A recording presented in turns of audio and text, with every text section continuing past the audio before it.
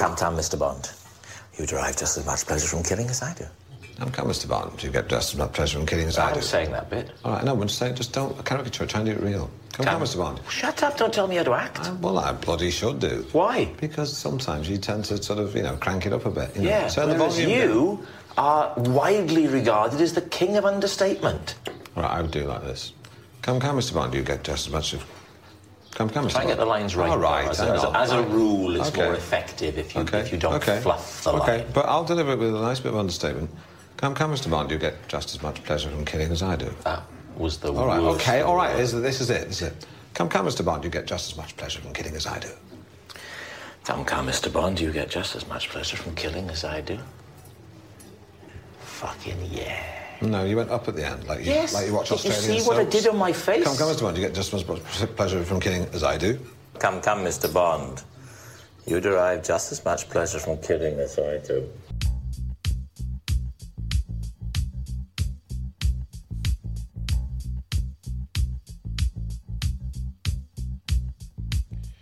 Well, you know what that music means. It's the mellow version, The Night Fly with Dave Joskow. Yeah. This is obviously the song I play when I'm not feeling so uppity.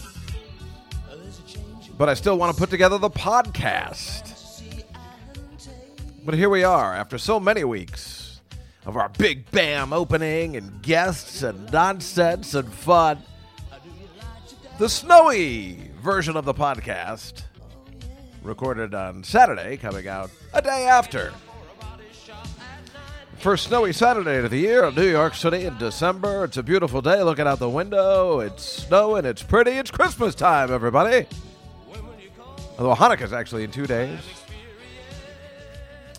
But I haven't been feeling well, and that's why I took it down a peg. Otherwise, I would have taped on my usual Wednesday. But your pal Dave Joskow was feeling a little blue. Not blue, like I think I have a virus of some sort, and I'll tell you how I think I got it. Let's just start, huh? Let's just go with it. Not much of an opening today, because I just want to, I want to do it. I'm feeling much better now, but I could not have done any of this Wednesday. I had a splitting headache. I had, I guess, a fever, but I was shivering and then hot. I guess that's a fever.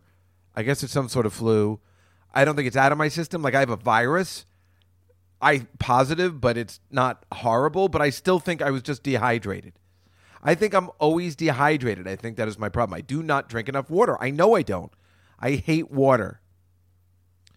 Now, my friend Joe has just bought 2 cases of what he refers to as ghetto water, because it really is. It is a grape and orange flavored water. And he gave me a bottle of it. It's from Nestle, and you can order it online. And it's from Nestle, and it is a grape-flavored water. Now, I had it, and I'm like, oh, my God, this is the most delicious thing I've ever had. This is how I'm going to drink water from now on.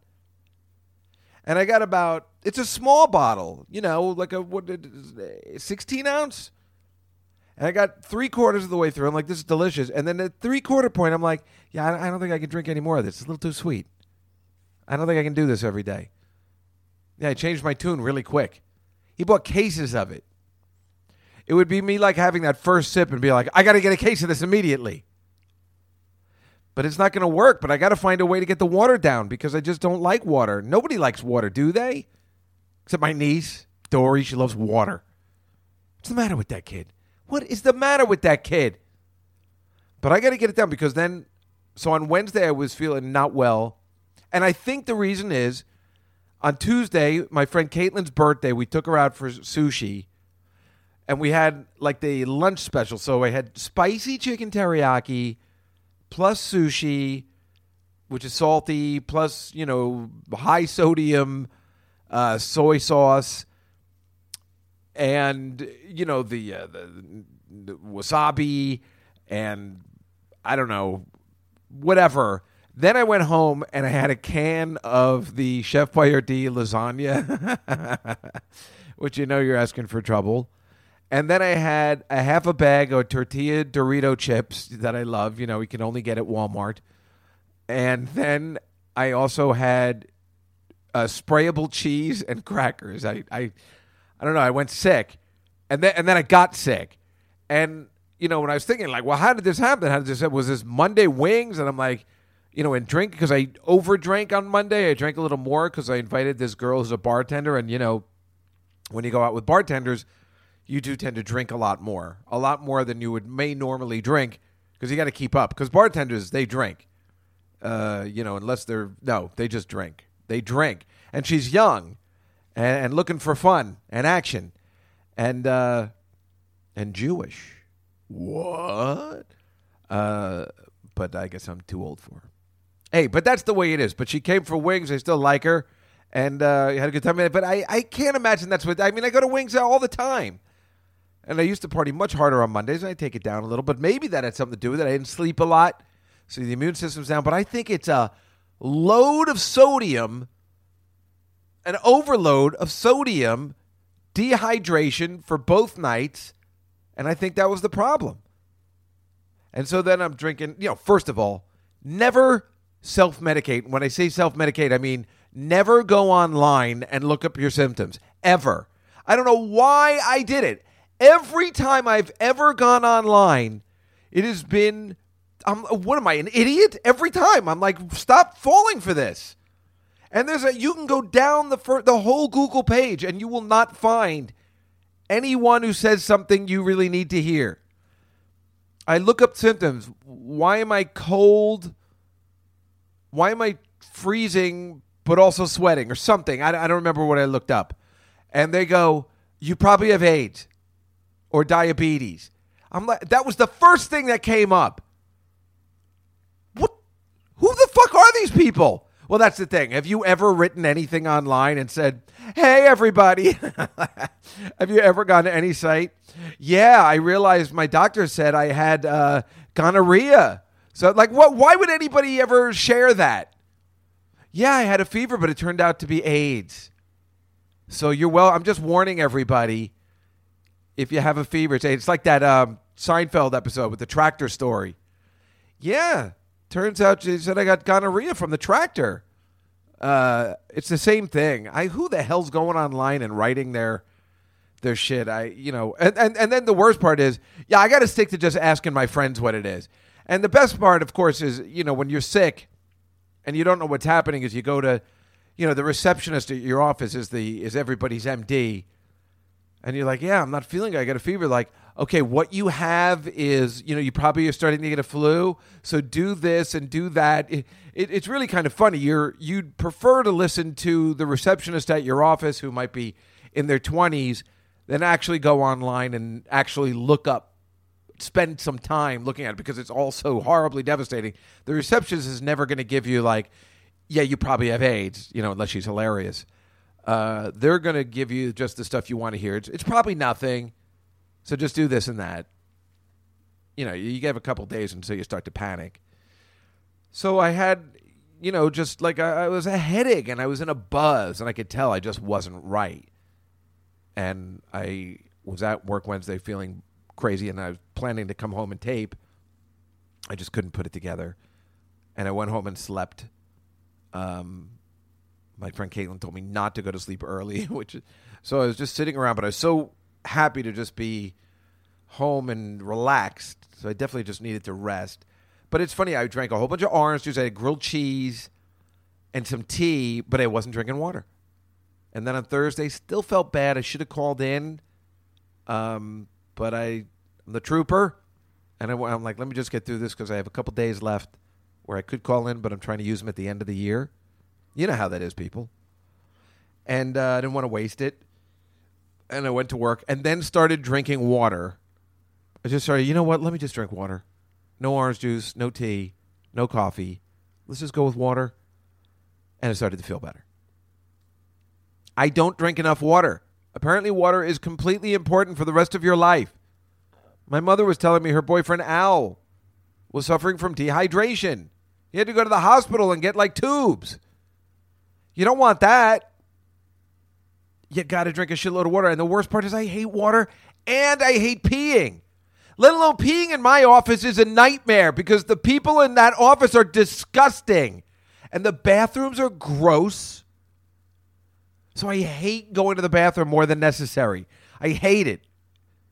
And then considering, just waking, the many times you got to wake up in the middle of the night because you've been drinking so much water, how do you shove it all in? So if I know I'm not doing anything that day, maybe I'll start to drink more water. But, if I'm going out or something, I don't know. I'm worried. It's hard to go into the bathroom in New York City. It's so ridiculous. But I feel much better. And then last night, I went to the Devils game, so I was nervous about that because I'm like, well, I don't want to be a party pooper. So I had a couple of beers, but I wasn't sure if I was going to. But I still wasn't eating. I had only had a grilled cheese sandwich every night. And, but then for lunch, for some reason, I was trying to eat light. So we keep going to this diner, me and Joe and Caitlin, from every Friday. We call it Scratch Off Fridays, and we scratch off this, the $30 lottery ticket every week, and we've been winning. It's been fun. But we keep going to this horrible diner, which is fun, but their menu stinks. They have not one. It's a very strange diner. They don't have one healthy option. They're more known for their heart-clogging sandwiches. So they don't have any healthy options. This is me, Dave Juska. I'm looking for a healthy option. The place doesn't have it. I don't know. I can't go out to lunch with these guys anymore. They either take me to this Italian place called Pig, the Park Italian Gourmet, or somewhere worse. I can't keep up, let alone the weight gain, the sodium, the dehydration. So I decided I thought cheese blintzes would be better, because normally you get 3 small cheese blintzes, but they gave me a plate of these huge. They were delicious. They were not the right thing to have. Something is definitely wrong with me. Like, my stomach didn't hurt or anything, but there were some issues. You know what I'm talking about. But I went to the Devils game, and I had a good time, and had a really good time as always. I always talk to the president. We always spend a lot of time together. It's so exciting. I talk to the president of the Devils, like, whenever we're there, for long periods of time. I think he likes me, and I like him a lot. He's really nice. He's actually very funny. Not one of those guys that pretends to be funny. He's a great guy. He's always around. Talked to Ken Danicow last night. That's always awesome. And he's always in the mood to talk. He loves being Ken Danicow, now that he does the color commentary for the Devils, but in between periods, he's just always walking around. You'd think he'd have stuff to prepare for, but he's like, hey, how you doing? Taking pictures of everybody. Great guy. Great player. 3 rings. He was badass cool. I found out last night he only wears the 95 ring, and I go, what? That was a strike season. He goes, I guess he felt that was the most powerful, that was the team that, like, rarely worked hard or something. I don't know. I'm like, I would have gone with the 2003. That was an unexpected one. But, super fun. Love the Devils. They lost. Always a bummer, but super fun. Bought this nice young couple from work, this paralegal and his lovely girlfriend, Indian girl, Pooja. I did not make fun of her name. I got it out of my system way in advance. But they were hilarious. I like bringing, guests. It's fun. I like the Devils. I've always liked the Devils, so I don't feel two-faced in going, since I like the Devils, and I have the photos way before everything got awesome. When my cousin bought the team. Can't believe my cousin bought the team. I can't believe he owns the team. I can't believe he owns the Sixers. And now that the Devils are doing good, it's like extra exciting. I mean, this is, he hasn't owned the team that's done well yet. He owns the Sixers and the Devils. And only this year are both of those teams putting some, at least the first half of the season together. But good times. But I felt better. But then today, it's so funny. I got home and I really wanted to get it going because I am afraid of the darkness. I talk about it every year, but I know you all feel this way. It's messed up. That 4:30 sundown is messed up. And it messes with you. So now that I've told you they changed my hours at work, I have all this free time. I come home at 6:30. I get my pajamas. I don't know what to do. I'm so confused. So I got home last night, and I said, all right, let me go to bed because I want to wake up early tomorrow because I got a bunch of stuff to do for Love Actually, December 19th at the Village Underground, which I've completed the script. I've sent it out. So I'm very happy about that, and I think it's okay. It's Love Actually. But I'm very happy with the script. I'm very happy. I can tell I'm happy with it, and I'm not worried about the show. I just got to get a bunch of stuff. I got to get those signboards, if you've seen the movie that guy from The Walking Dead has. I got to get those. I changed those signs. Here, let me read you what I have. I don't care if I'm spoiling it. Like I said, most of you aren't able to come. Where are those? This is how I did it. Tell me if I'm crazy. Oh, I decided to use Bichetti again, even though I said I never would again because I hate him. Only because, he's let me down twice, because he had that heart attack. Oh, I'm hilarious. No, but let's face it. I mean, the guy's perfect. He's going to play that Colin Thistle, where the girls are like, what's this word, for when you use your accent? What, bottle? What bottle? Table. What kind of sauce is this? What's this, sir? What's this, sir? I mean, I couldn't resist myself. So this is what I have his sign saying.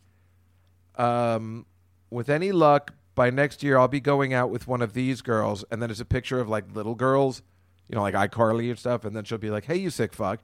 And then the sign will say, oops. Sorry, I meant Kate Upton or something. But for now, let me say, without hope or agenda, just because it's Christmas, I'm still mad at you for eating that cake. Because we find, before she ate, I make a whole big... And I really hope Peter dies in a bizarre boating accident. To me, you are perfect, except for the fact that your tatas are much larger in the Pirates of the Caribbean films. Am I crazy or is that true? Because in Bend It Like Beckham, they were, And she goes, very observant. Yes, they were digitally enhanced. And then the next line says, anywho, my wasted heart will love you until you look like this. And then there's a picture of Garrison Keillor. Merry Christmas. You think that's good enough? After he finishes, Andrew Lincoln wanders off. Juliet gets her shotgun and shoots him in the head because it was quite clear he was infected. I mean, what normal human would pull this bullshit? Well,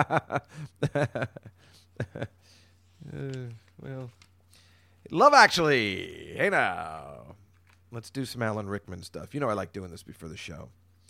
I don't know whether it makes me feel bad or worse. I do this all the time to myself. I put myself in this situation. Also, I have the President of the United States going to be played by... our friend Bob DeBono, so we'll have Donald Trump as the president, instead of Billy Bob Thornton. Funny stuff. I can't do the imitation, so it's not worth doing the dialogue.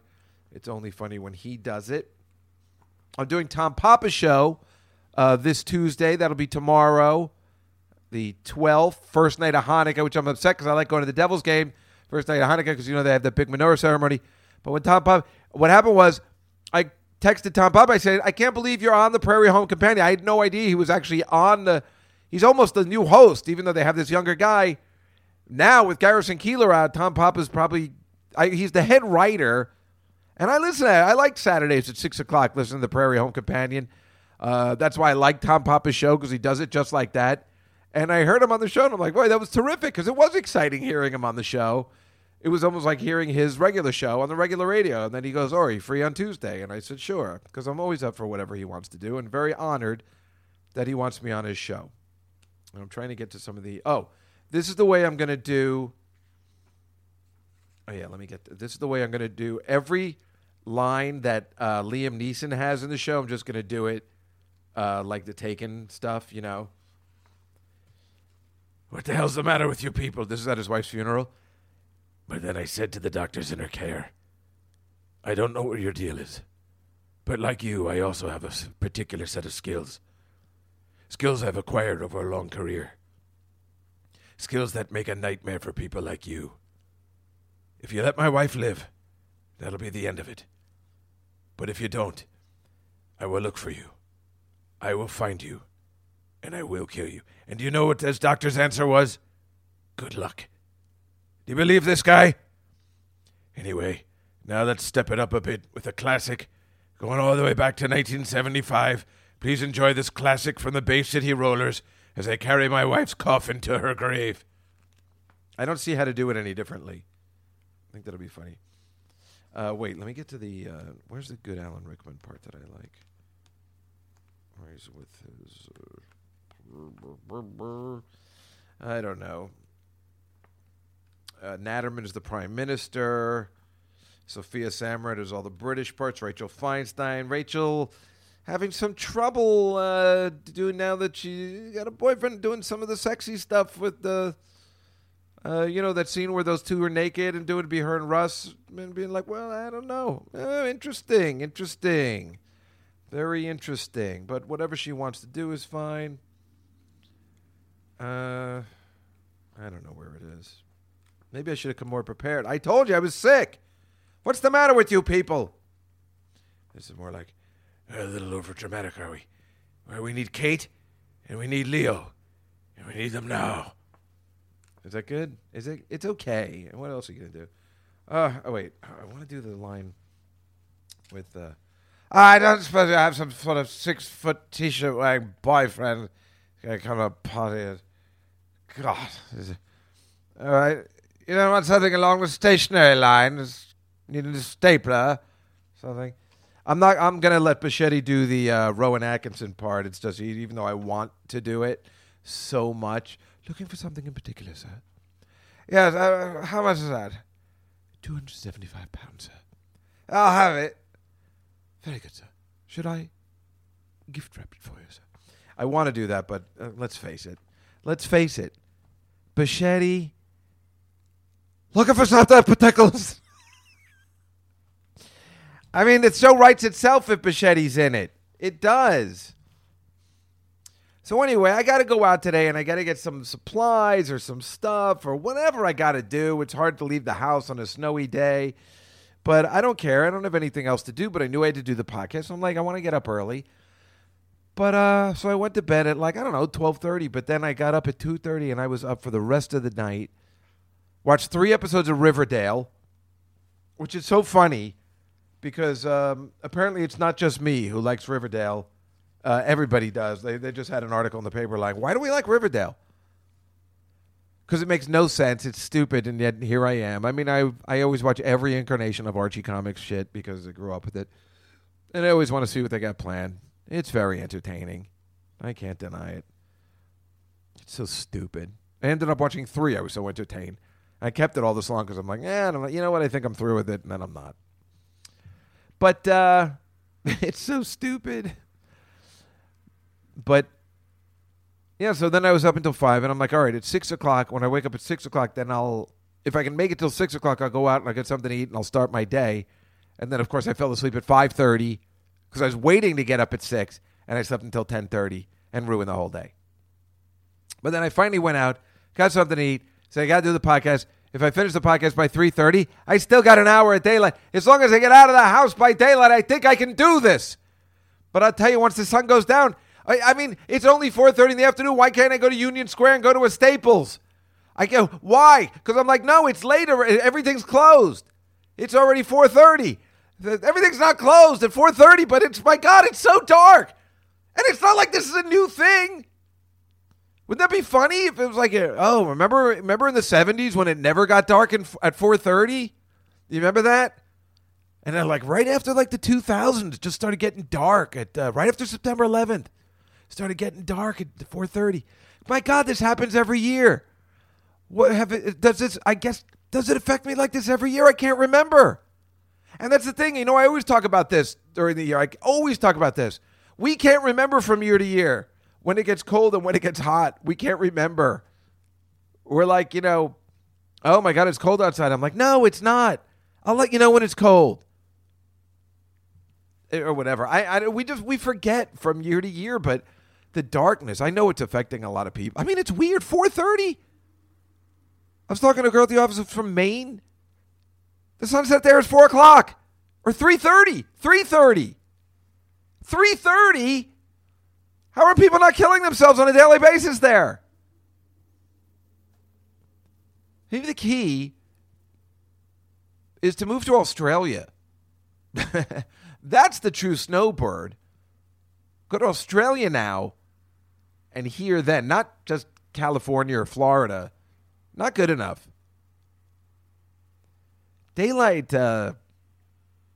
it's funny because there's so many summer days. I'm like, God, when is that stupid sun going to go down? Because I've had enough.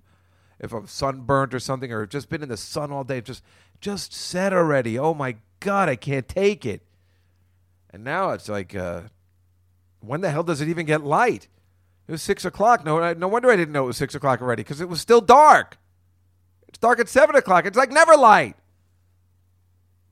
And today, it's never going to it's already dark because it's snowing. But snow is fun. But I don't know why. It shouldn't be this difficult to leave the house. Anyway, blah, blah, blah, blah. Enough about me. What do you think about me? Anyway, let me just tell you a couple of things. Now, this next Wednesday is when I was supposed to have Dave Attell and Gilbert Gottfried in my studio, as we're calling it now, on Wednesday to record the Hanukkah podcast. But Gilbert cannot make it. Very good reason. I've been back and forth with his lovely wife, who it turns out, we've never talked before, and now it turns out we know each other from the 90s. She used to work with a very good friend of mine. Very possible she was even over my house many times. Very interesting.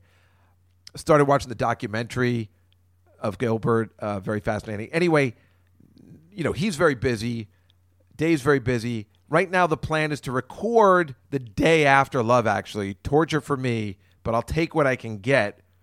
That'll still be the last day of Hanukkah, so we can still do the candlelight. I mean, that is the plan. But I told her, I'm like, listen, if it doesn't work out for Hanukkah, I don't mind doing it in January. I just want to get this done. This is a great opportunity for me and my listeners. And how great is that going to be? Dave Attell and Gilbert Gottfried on my show. I mean, that's fantastic. So whatever they want to do. So that's the plan. So next week, I guess will be another solo act or somebody from the show. Maybe I'll have that girl Sophia on or something. If she's not too annoying, we'll see. That accent after a while, we'll see. Yeah, maybe I'll have her on and we'll talk about the show. And so then the week after that, which would be, I guess, Christmas Eve or Christmas Day, I guess I'll put the Gilbert Attell thing on, I guess, right? I mean, is that a good time to put it up? Because we're lighting the menorah for the holidays, you want to put it, yeah, what's the difference, right? Yeah, nobody cares. Like I said, we don't know when you listen. You can listen at any time. Listen at any time. There's not going to be another new show till 1st of January. What are you going to do? Where are you going to go? Where are you going to go? He's worried. Why is he worried? I don't know. He thinks, where are you going to go? Huh? Everything's beautiful. It's beautiful. Oh, here comes that fucking prick Maury. Hey, Joe, can I talk to you? Wait, what shit. I forgot De Niro's name. What is it? Oh, my God. What's the matter with me? Henry? Tommy? Oh, my God. Come on. Ugh. I know you're all singing it, going like, what? It's Conway. Jimmy. Jimmy's been an incredible ball buster. I didn't agree to pay 4.5 bucks on the points. I didn't agree to pay that kind of money on the points. Jimmy's been an unconscionable ball buster. There was a picture of the legendary Wid. I'm obsessed with the Wid, obviously, even though it could have gotten me kicked out of the Comedy Cellar. And I looked up a picture of him online. He's got a picture with him and the kid who played Henry Hill in Goodfellas, we think. It must be from a while ago or something, because he looks really young. The kid who played the young Henry Hill in Goodfellas. And he's holding a fish up to his head, and I couldn't figure out what it was. And he was resting his head. He was sleeping with the fish. Well, and then he's got this one new gag where he's got a baby and then a border collie dog and a watermelon, and he holds the three up and he goes, "Hey, you are my melancholy baby." What is the matter with people? What? You don't find that hilarious? Oh, my God. The people that find that hilarious, well, thank you. How am I friends with people that don't find that funny? How can I live on a planet where people do not find that funny? And the worst part is I'm crying laughing at just the stupid photo of him resting his head on a fish, sleeping with the fishes. The most obvious fucking thing. I'm crying laughing at the photo yesterday in my office. I don't know what it is about this guy that I find so funny. I mean, I'm telling you, meet him in person. He's not very funny. But those bits he makes up are so stupid. It's so brilliant. Oh, I don't even know how I would put him on the podcast because I don't know what I would say. I'd just be like, you are so stupid, but you are the greatest. I don't know. So I was looking up dates. I want to see him again. I want to see a full show. I felt I was gypped at my own birthday, because people were booing and I had to get him off early. I don't know what's funnier than that. I mean, really, there's really nothing funnier than that. There's honestly nothing funnier. I think everybody's lost their mind. Everybody's clearly lost their mind. Everybody's clearly lost their mind. The sexual harassment stuff. How about this one today? Today is a drama teacher. Looks kind of sexy too. She's been at the theater arts city. The theater arts teacher for the city's Department of Education, who also doubles as an actress and comedian. She's probably horrible. Her name is Karen Scalier. I don't know her. Okay, so she said, "Yo nigga," with the A, as part of an onstage performance. She's an actress. Now, in reading this entire art, now the community's in an uproar because this teacher used the whatever N word. Now, unless this is driving me insane. She used it in a piece, like she was doing her one-person show. Who apparently, we'd always make fun of one-person shows, but the story is, I want to get the wording correct. It's like an award-winning Sclave says to the audience in the one-woman off-Broadway. Right, okay, well, it's off-Broadway, whatever. Okay, in the YouTube video, Scalari is seen on stage performing her 2015 award-winning autobiographical show, Ripple of Hope, One Teacher's Journey to Make an Impact, inspired in her time working as a drama teacher in the South Bronx. Well, what the fuck do you think she's going to say? No, they're all like, well, excuse me, Miss Karen. Well, I was wondering do you think theater is the way for me to go? Well, I was looking, I know I'm very young, but I was thinking of maybe making a career in the arts. And your take on that, do you think? Well, how the fuck are they going to teach? They live in the South Bronx. So she says the line is, she's commenting on what the kid's saying. They're so cute. This is her saying, I notice all the kids in their first day of school outfits. They're so cute. I see this one pint-sized cutie with a little bow tie tap his friend on the shoulder and say, yo, nigga, what's poppin'? Sclair says to the audience in the one-woman act as roars or laughter are heard. So what is she saying? What is she supposed to say? The kid never said that? She's quoting one of her students and is not saying, hey, nigger.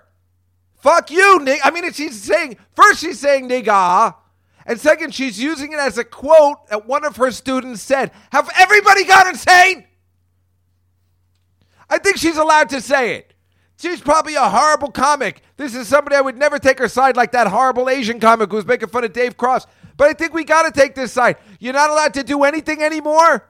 You're not allowed to comment on your students who talk that way. Is it her fault that they talk that way? Is that what they're saying? Because that's maybe a side I can take. Are they blaming her because this guy doesn't know how to talk like a human? What's poppin', nigga? Because an 8-year-old is saying that? Are they blaming her for that? Because that's maybe something I can wrap my teeth around. But if you're just imitating one of your kids, and that's her show, there's probably more. If that's what she's saying and it's one word in the whole goddamn show, and the show is called Trying to Make an Impact, maybe she really is trying to help. We don't know. And everybody's in an outrage because they saw it on a YouTube thing. My God. Wouldn't you be happy if your teacher's actually working?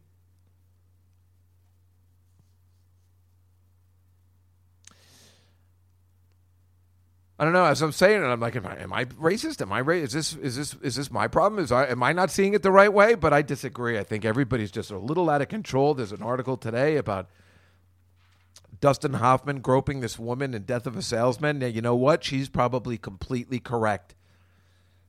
Every time he was on Broadway with her, he would mess her up. Like, he would grab her tits before she went on stage and like completely messed up her performance. She never mentioned it before. Now she's mentioning it. This is a good one, but it's just fucked. It's all just flooding. It's flooding. So it just appears like, you immediately, I'm a man. Immediately I see the front page of the Post. I'm like, oh no, Dustin Hoffman, what is this? What is this whore claiming? Yes, that's what I say. What is this whore claiming? Then I read the thing and I'm like, hey, he's an asshole. I believe what she's saying. I don't know why. I believe her. I truly believe her. Everything she said sounds completely real and something he would do. And I think it might even have something to do with the character he's playing. You know how Dustin Hoffman gets into that method acting? And in fact, she even says to him, hey, Mr. Method Guy, you think it's not fucking me up when you start doing that before I got to go on stage, 2 seconds before I go on? Maybe because he's playing Willie Loman, the biggest loser in all of theater history acting. He feels he has to do that to remember who he is before he goes on, and it helps him perform. So unfortunately, this girl wasn't told this is how he's going to bring the performance every night and still knowing he's a man in really getting into this loser character. I bet you that has something to do with it. But unfortunately, the girl was never told that's how we're going to do this. So another thing. But I mean, everything is falling apart. Al Franken resigning. I hate that he's resigning. I hate it. I'd like to know more information on his doings because I like Al Franken. You got this guy, this Roy Moore guy now. He needs to go, right? I mean, we've heard too many things. That's little girls, and that's a no-no. And he just, where's this guy going? What's he going to do in the Senate? What's he going to do? But Al Franken's a good man in the sense of he wants to help. And I think he was going to make a presidential run, and I would have voted for him. I wish he would have stuck it out a little more. And as for, he didn't apologize. I mean, he apologized a little, but he was like, I'm mad. He just got out quick. It's unfortunate. I liked him. I thought he was good. He's obviously, I want to say very bright, but maybe he's not too bright. I don't know. I'm an idiot, but I don't do that. Look, I want to say, have I ever been in a position of power? And remember, power is, you could be the power. You can hold power in your community theater. It doesn't, just because these are high profile power. I've certainly held power positions in, my community in many ways. And, we keep talking about it and the casting stuff that I've done and everything.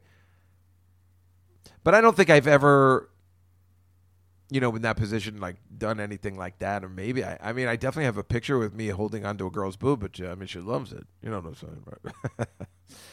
But I wasn't trying to, we weren't working together. It was a girl I was dating. So it's okay, I think. Oh, now I'm second guessing everything. We all are. Now, how do you even date somebody? How do you even go out on a date with somebody? You're probably so uptight.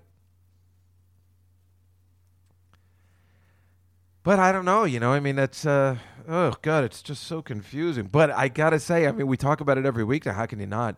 It's very entertaining. Watching one go down after the other. Good men, bad men, people I like a lot, people I respect a lot. And it's just very exciting every day who's going to be it. The problem is, I haven't talked to Sarah Silverman yet. There's like 5 of her friends on this list. We haven't spoken, but we've talked. We're going to talk, and she's been working on her show. I don't know whether she's mentioned more than Louis on her show. I assume she has to mention Al Franken too. For God, haven't been catching up. But in January, we'll have a big talk about this. See what her opinion is. I'd be very curious. God, I'd love to have her back on the show and talk about it if she'd be open and forthcoming about it. That'd be interesting, but sometimes I hate having her on the show because obviously we have different political views.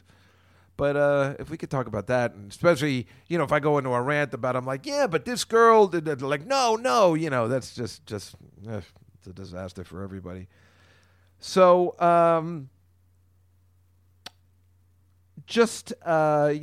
couple other things we were talking about. God, I got carried away. Last week's show with Larry Moss and Vincent Mosso was, I thought, really interesting. Now, I don't know what you guys think about it. I think my usual, I got my show tune Broadway people who I'm sure must have loved it. And then there were the others. I don't, like a casual listener, I think they did like it. I don't think it was their favorite. I loved it. I just thought he was so interesting. Would I have liked him talk into the microphone more? Yes. So I overpower, which of course is better because I hate when the guests overpower me, but it's uneven, and that drives me insane. I can hear me, so then it looks like I really am talking. I know I talk a lot, but I definitely let him talk more than usual. Then I let my other guests talk, but he's so quiet, which is fine, but he wouldn't talk into the mic. And I tried everything. I turned it up, and then I was like, am I turning it up too much? Is there static? He can't do when it's happening. I don't want to ruin it. And I say to him, I'll fix it in post. Oh, well, I don't know how to fix it in post. Who am I? I'm thinking of that woman who worked. I can't even come up with it. That woman who worked for Martin Scorsese, that famous editor that everybody thought was his mom at the Academy Awards. She's edited everything, but I think she's dead now. Thelma Schoonmaker or something like that. My Thelma Schoonmaker. That's the first thing that came to my mind. But who am I, Memo Salazar? Actually, I was going to send it to Memo. I'm like, can you even this out somehow? Because this stinks. I'm angry at myself, Plus, I got this thing wrong, and it drives me crazy. He was talking about My Fair Lady coming back to Broadway, or I was, and I said Jason Mraz. But Jason Mraz is coming a waitress. God, I hate that guy so much. It conflicted. I wanted to say it so much that I hate him that I messed up and, make everybody look foolish. But I love the podcast. I like his passion. I really do. So anyway, I watched the DVD that he was promoting, which was great because at first I was like, am I going to like this? But it's short. It's only like 45, 50 minutes, and then there's some extras. So it's great because I thought it was going to be 2 hours, and I'm like, I don't know if I can hang 2 hours. But the length that it is actually makes it completely worthwhile watching. So I taped a couple of the scenes because, I wanted to see it. You and I all love the Tootsie scene. We played it that day. I don't think I need to play it again. But it was interesting. So there, it's him and James L. Brooks, and they're sitting there watching these two actors, one good-looking guy who's probably going, and one girl who I thought you like maybe a little older, I think she might be a great actress because one of those actresses is like how can I put this so it doesn't sound ridiculous? I saw a play called The Tale of the Allergist's Wife, which maybe sometimes I talk about, written by Charles Bush, who I believe is a transvestite. And it was with Tony Roberts. That's why I went. And it starred Linda Lavin and Michelle Lee. And Tony Roberts, and I'll never forget the end line in the first act is, I feel like I'm in the middle of a Playboy centerfold. Hello? Oh, it was the greatest. He's the best. So I'm watching, and I'm like, Linda Lavin is so gross. I've never found her attractive. Why would I find Linda Lavin attractive? I've never found TV's Alice attractive, ever. I'm talking about in the 70s when there was nothing to masturbate to. She was not, when all you have is you're so hard up because there was no internet porn. You might be masturbating to Wilma and Betty from the Flintstones because that's how bad it is. I'm masturbating to a small cover of People magazine with Cheryl Tiegs on the left-hand corner because she has her legs out. Do you understand how difficult it was being a boy? There was nothing. Now it's no wonder everybody's having sexual problems. They can't supply enough Viagra. It's so easy.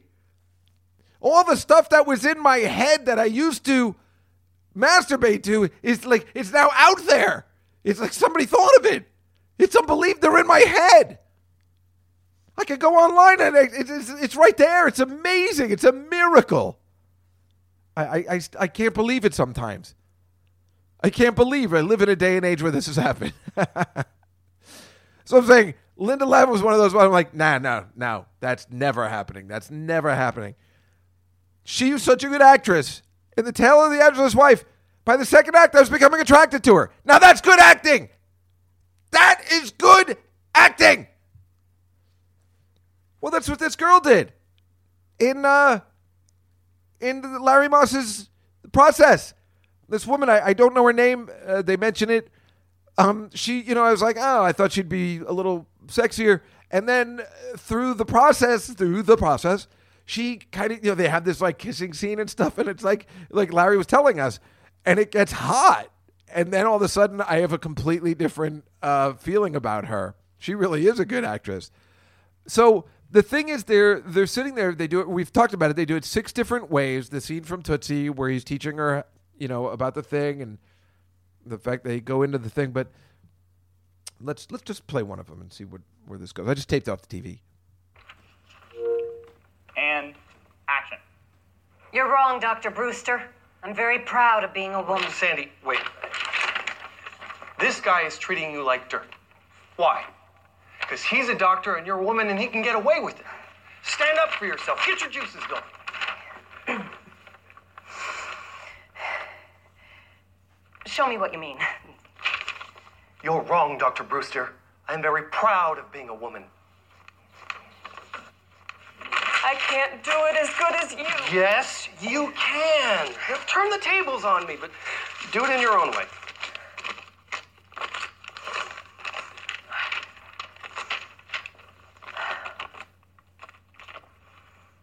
You're wrong, Dr. Brewster. I'm very proud of being a woman. Where am I off? I can't tell what you're playing. I'm playing Rage. I'm enraged. I'm trying to turn the tables. Isn't that what you said? That's rage? I have a problem with anger. Well, you certainly have, but there are 100 other actresses reading for this part who don't. Don't get mad at me. Then stop being a doormat. I'm not a doormat. Now, go now. You're wrong, Dr. Brewster. I'm very proud of being a woman. More. But I'm also proud of this hospital. And before I let it be destroyed by your petty tyranny, Have the anger, but don't show it. I will recommend to the board that you be turned out into the street. Good day, Dr. Brewster. You're a second-rate whining actress. I said good day. Getting there. Did you feel how much I hated you? Yes, in fact. Why do you think I'm leaving? Wait a minute. You can't go. How am I going to get it back tomorrow? I can't ask a total stranger to enrage me. What time is your audition? 11? Okay. I will pick you up at 10 and enrage you.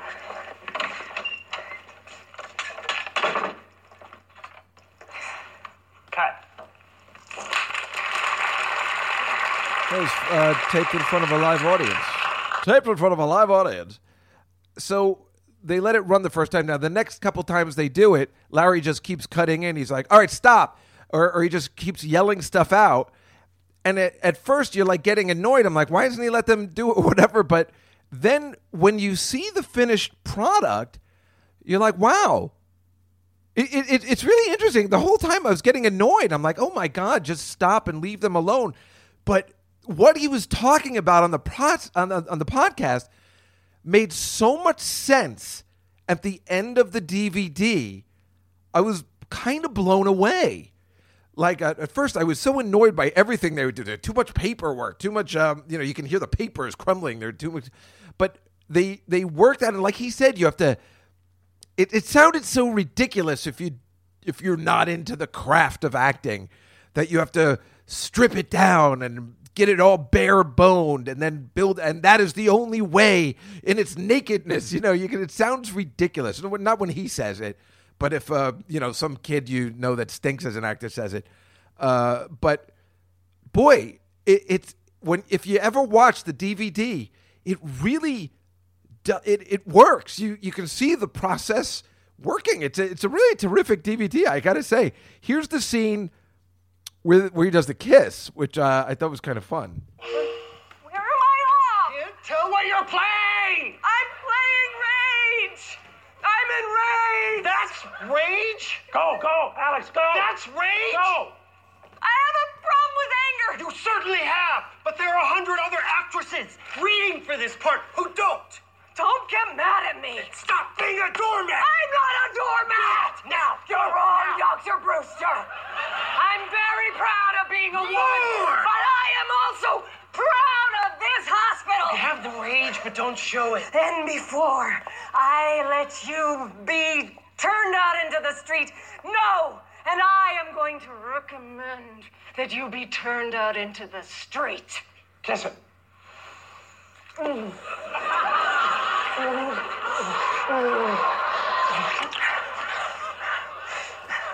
Good day, Dr. Brewster. You're a second-rate whining actress! Wait for the applause!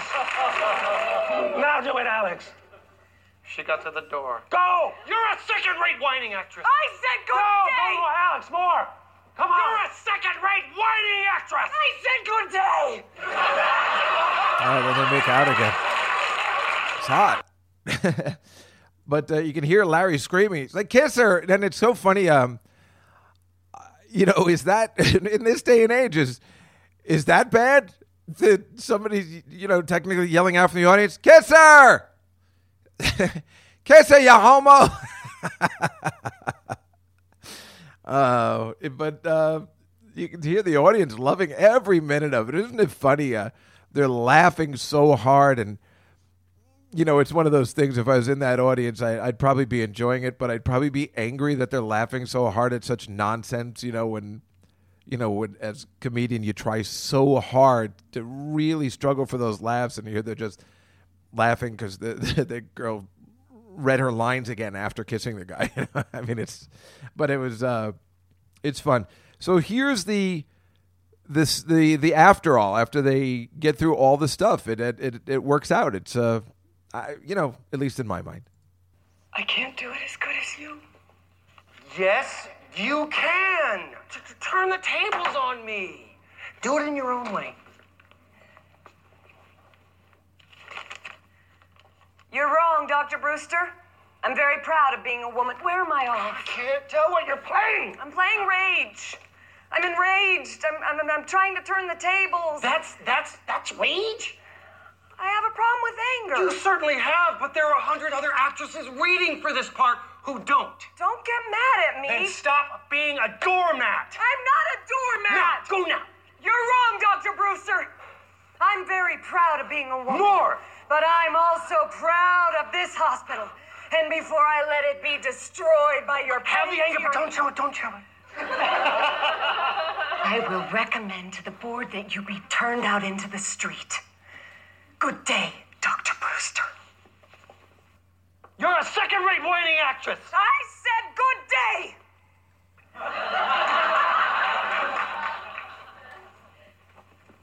Getting there. Did you feel how much I hated you? Yes, in fact. Why do you think I'm leaving? Wait a minute. You can't leave. How am I going to get it back tomorrow? I can't ask a total stranger to enrage me. What time is your audition? 11? Okay. I will pick you up at 10 and enrage you.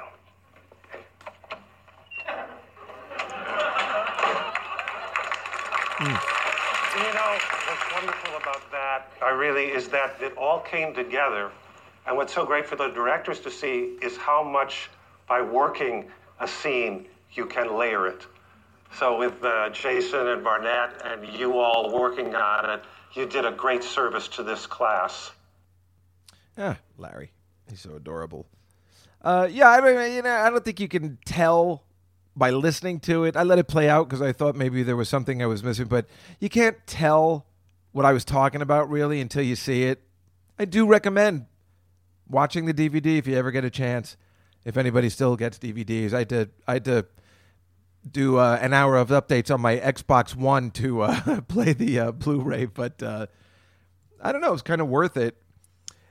Meanwhile, the entire time, of course, I could not stop thinking about, when they first started doing it, because, I was missing the actual scene so much. I couldn't stop thinking of this scene. You're a thinking person. How can you choose this lifestyle? What is so incredibly great about New York? It's a dying city. You read Death in Venice. You didn't read Death in Venice till I gave it to you. Well, you only give me books with the word death in the title. It's an important issue. Artie, you are totally incapable of enjoying life. You're like New York. You're an island. Okay. If that's all that we've been through together means to you, I guess it's better if we just said goodbye, once and for all. You know what's funny? After all the serious talks and passionate moments, that it ends here, in a health food restaurant on Sunset Boulevard. Goodbye, Sally. Wait. I'm gonna go with you. I love you. What do you want? It was my first play. You know how you're always trying to get things to come out perfect in art, because it's real difficult in life. Interestingly, however, I did run into Annie again. It was on the Upper West Side of Manhattan. She had moved back to New York. She was living in Soho with some guy. And when I met her, she was, of all things, dragging him in to see The Sorrow and the Pity, which I counted as a personal triumph. And Annie and I let it play because I can't get enough. Yeah, from Annie Hall when he's when he has two other actors playing him and Diane Keaton from their scene in the restaurant, which I believe was this one. You look very pretty. Oh, no, I just lost a little weight, that's all. Well, you look nice. So I've been thinking about it, and I think that we should get married. Oh, Albie, come on. Why, you want to live out here? It's like living in Munchkin land. What do you mean? I mean, it's perfectly fine out here. I mean, Tony's very nice, and, well, I meet people, and I go to parties, and we play tennis. I mean, that's a very big step for me, you know? I mean, I'm able to enjoy people more. What? You're not going to come back to New York? What's so great about New York? I mean, it's a dying city. You read Death in Venice. Hey, you didn't read Death in Venice till I bought it for you. That's right. You only gave me books with the word death in the title. That's right, because it's an important issue. Albie, you're incapable of enjoying life. You know that? I mean, you're like New York City. You're just this person. You're like this island unto yourself. I can't enjoy anything unless everybody is. If one guy is starving someplace, that's, I puts a crimp in my evening. So, and then, of course, there's two other actors play it at the end. God, a great movie. But that's what I was thinking of when I was watching the Larry Moss one, because I can't help myself. I always just connect things to other things. That's just the way it works. What do you want me to do about them? What do you want me to say? What do you want to say? Oh, my God. I just found this. Are you ready for this? Controversy over a white deer details at 11. Tonight, Aloha! meet Charlie's newest angel in a 3-hour movie special in exotic Hawaii. Should we spend the day at the beach or at the pool? She's a street-smart beauty who knows how to handle trouble. Now, you got a cute act and a real splash title. But you know what? I'm not impressed. And she finds plenty of it. Hey, such tough talk from such a pretty mouth. When Charlie sends the angels to his office in paradise for a spectacular island adventure, a deadly trail of drugs, murder, and revenge. You killed my wife. A deadly trail of drugs, murder, and revenge. With special guest stars Jack Albertson, Gary Frank, Cameron Mitchell, Vic Morrow, Jane Wyman, Christopher Lee, and introducing Charlie's newest angel. Who do you think it is? Who do you think it is? Who do you think the newest angel is? Worthy of that guest star lineup, Jack Albertson and Vic Morrow? What? And Christopher Lee? What? Tanya Roberts. It's Tanya Roberts. Boy, what? Can we say that again? She what? Sure know how to make a girl feel welcome. I haven't gotten to the best part yet. Hold your horses. It's triple the glamour, triple the excitement, triple the danger in the special 3-hour season premiere of Charlie's Angels. So did you hear? Did you hear what he said? Did you hear? No, you didn't hear wrong. The special, what? 3-hour premiere of Charlie's Angels? 3 hours? What? I have probably saw that episode when I was growing up, but I can even guarantee, as we were talking about before, where there was no masturbatory material, probably could not sit through all 3 hours of that if I saw it at all, because by that time it was so over. They had already replaced 5 of the Angels already. Well, so it just went. I don't have it listed. It's just off the top. I mean, we know we got rid of Farrah Fawcett really early, and Cheryl Ladd was very smart and stayed with the show the whole way. So her and Jacqueline Smith, and then so then they replaced. Didn't they just bring on Shelley Hack after that, and then Tanya Roberts? Wasn't that it? Shelley Hack, who was in Annie Hall. What? How'd she get that? And then how did Tanya Roberts become a Bond girl in A View to a Kill? And then how did Priscilla Barnes, who played Terry on Three's Company, get in a Bond movie at all in License to Kill? What's happening? What happened in the 80s? Everything went kablooey. So maybe things aren't so bad. Because the 80s were crazy too, in a completely different way. 3 hours? 3 hours? They don't even take off their tops. 3 hours of danger. That's sick. What network we're going to make it triple the action, triple the ladies, and triple the hours. Was that Freddie Silverman? The one who came up with Maudlin of the Night? I mean, seriously, who came up with that idea? No, we'll go bigger. 3 hours. Nothing should be 3 hours. Titanic is 3 hours, and that was, up until 2 years ago, the highest grossing film of all time. The Godfather is 3 hours. Charlie's Angels is also 3 hours. So you got The Godfather, Titanic, Godfather 2, probably one of those idiot Lord of the Rings ones, ironically with Christopher Lee, yes? And the Charlie's Angels 3-hour season premiere with Tanya Roberts. Well, you probably need an hour to set up Tanya Roberts' introduction. You definitely need a new hour for that. Then probably an hour after that, you set up the worst part is, they're not taking an hour. They're putting 2 minutes of time into that, and then the rest is the plot. And those plots were horrible. And they are unwatchable, and they do not hold up in any way. 3 hours? Now I want to watch it. Now I feel like I must watch that. 3 hours? Why not just break it up into a 3-part episode? Wouldn't that be... Maybe that's what they did. Maybe it was they filmed it like they did. It was 3 hours. Maybe they just knew it was going off the air. Because what else is 3 hours? What is the 10 Commandments?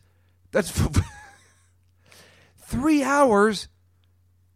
That was like Roots was like that. Those miniseries. It was like a Charlie's Angels miniseries. Why not just make it 2 hours each night? Put it on the 4:30 movie. Show a whole hour of it for then a new half hour every day. What were they thinking? I got to find out.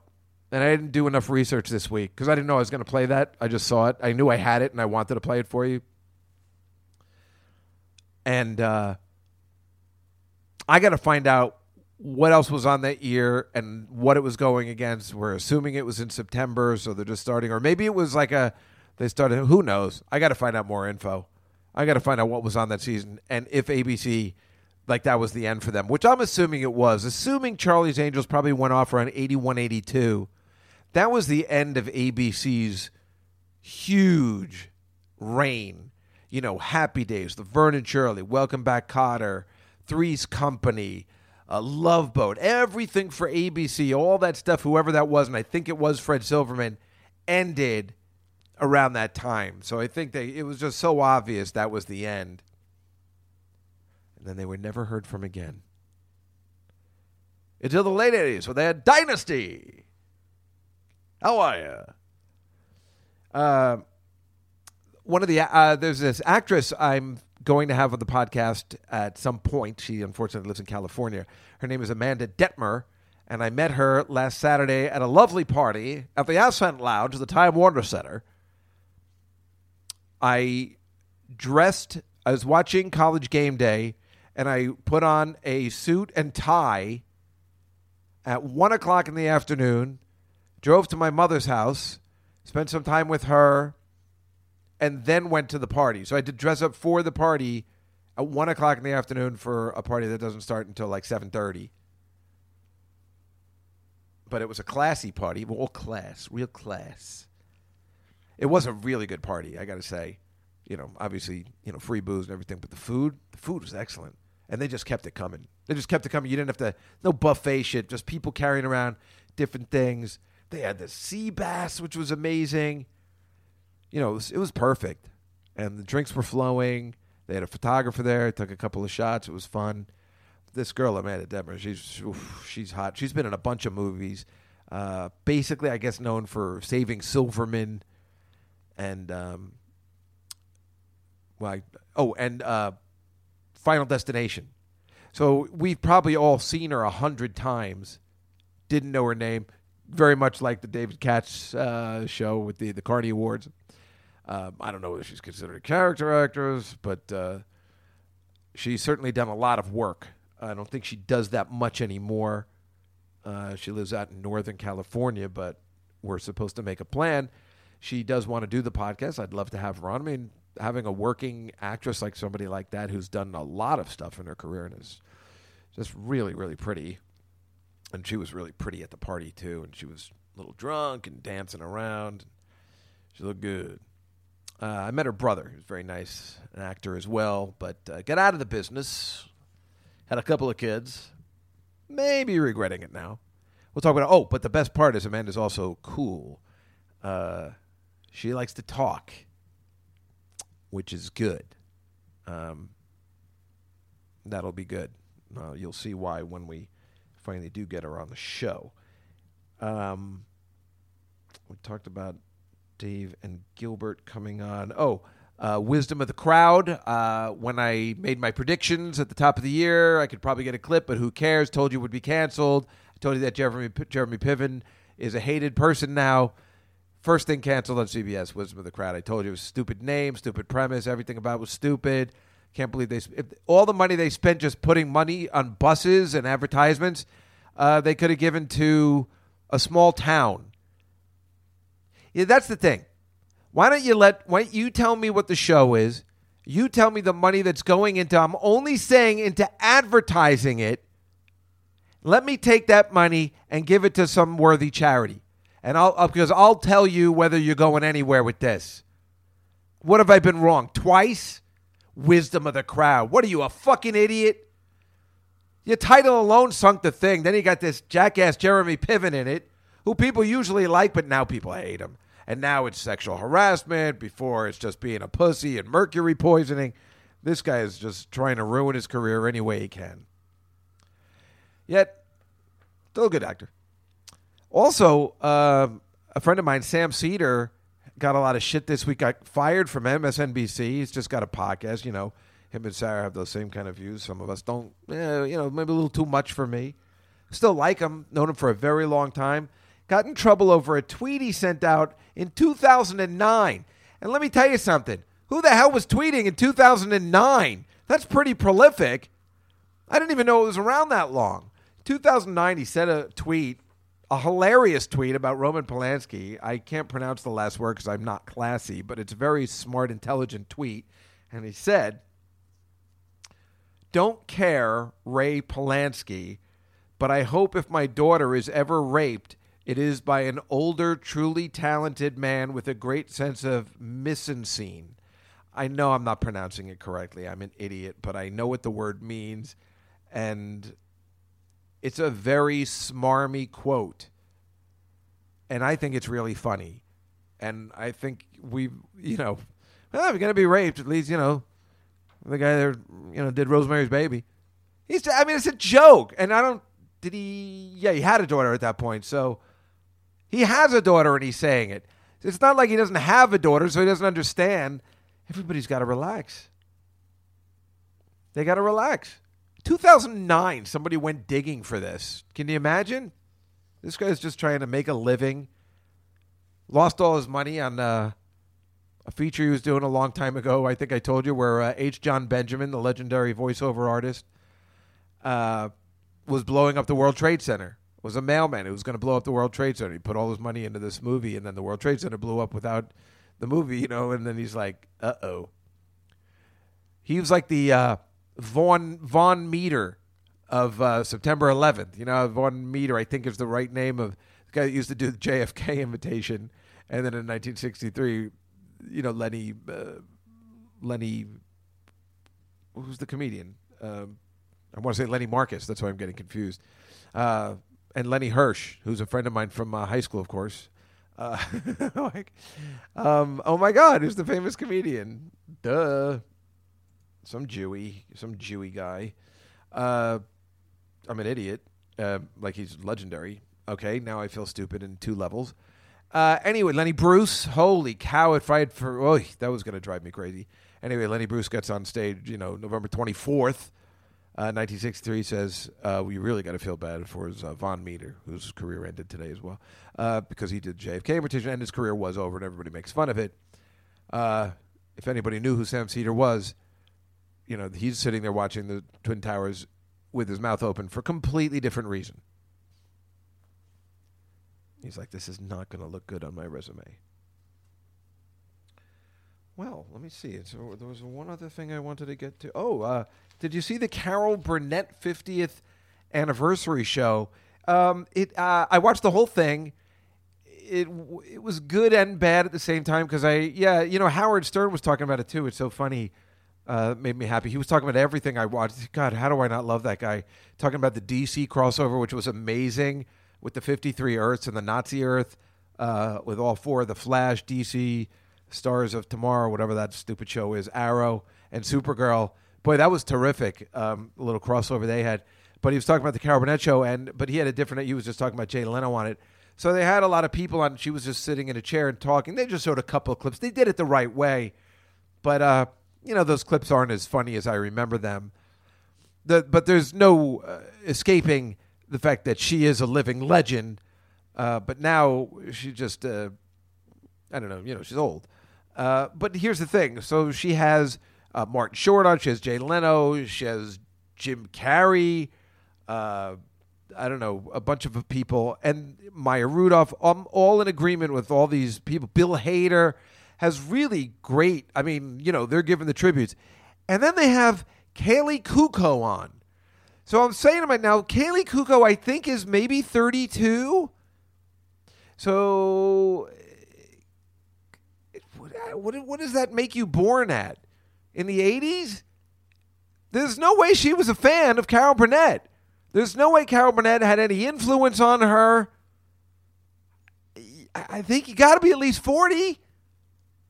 So, okay, I say to myself, well, I guess she's on that show because she's a huge CBS star, and that's the reason. But then they give her this line that says, well, I remember, and I'm like, what?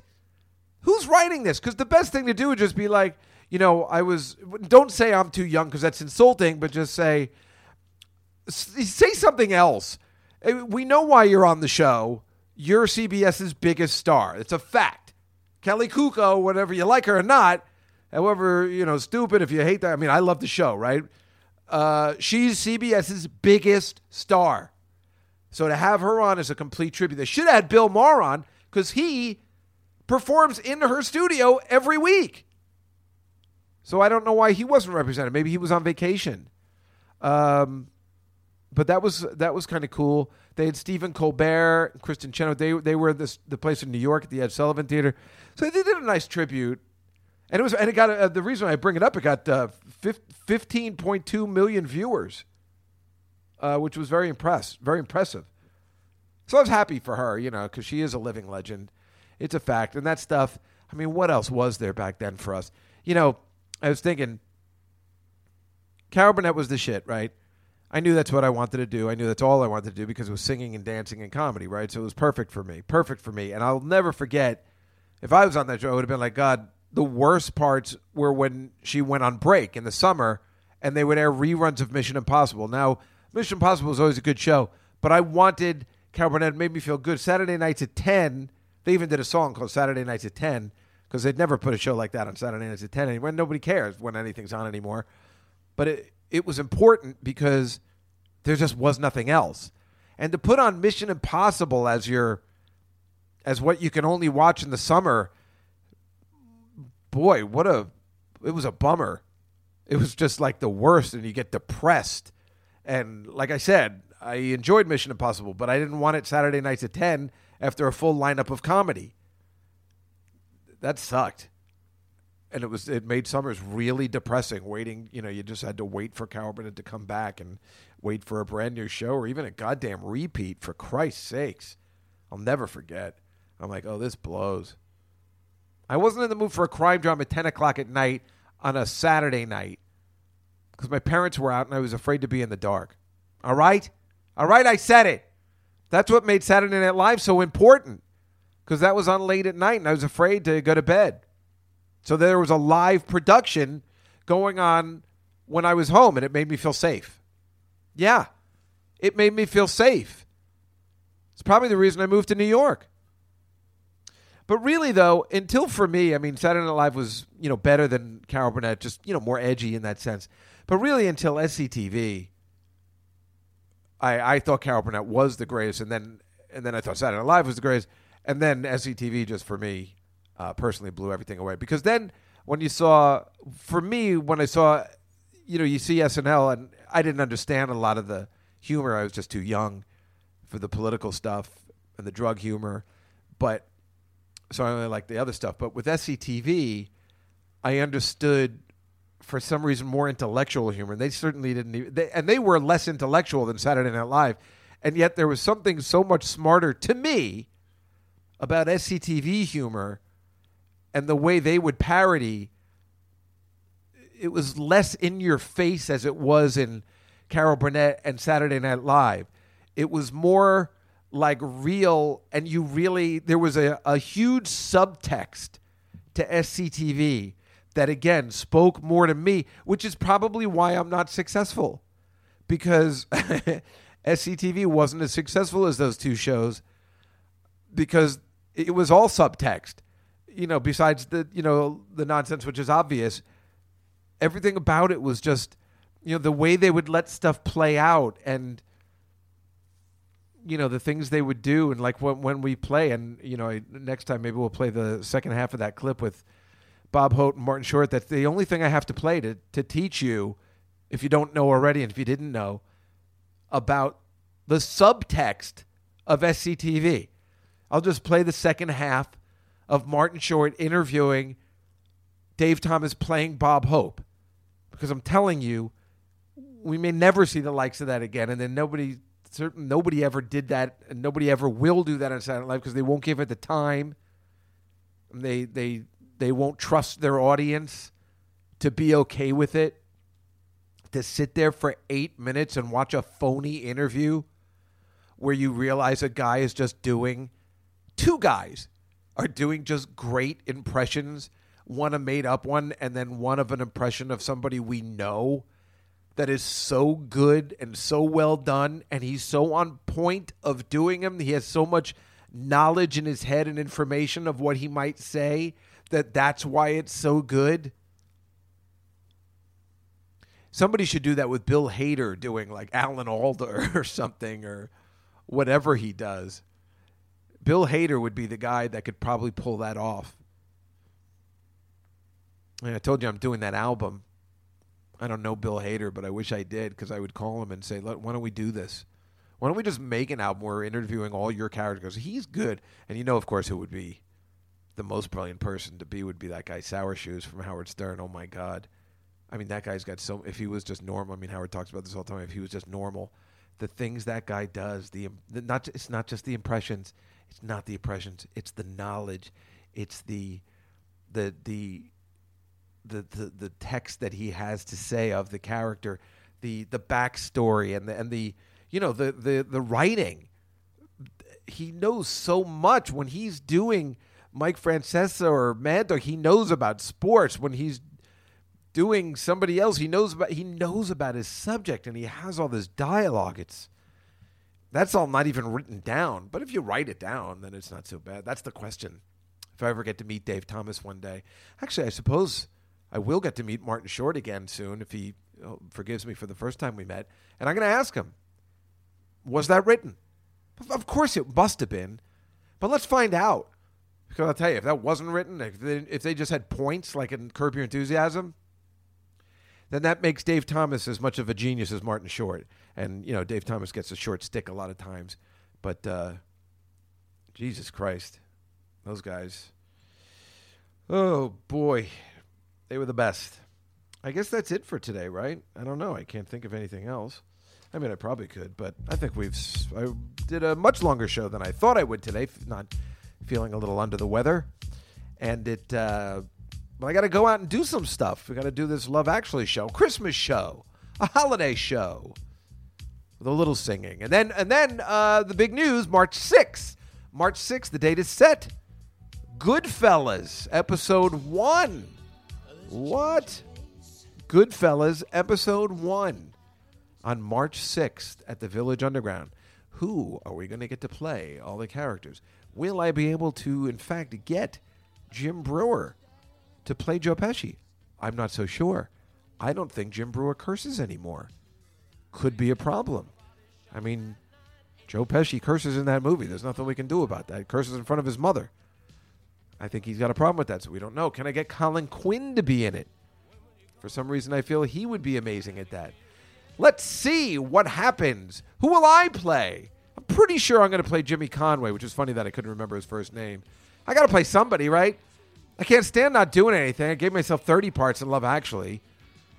I mean, I can't stand just sitting there watching it work. I have to run it through because I'm the only one that knows my subtext, my SCTV stupid subtext. So what are you going to do? It's my show and I can do whatever I want on the every 3 months that I do a show.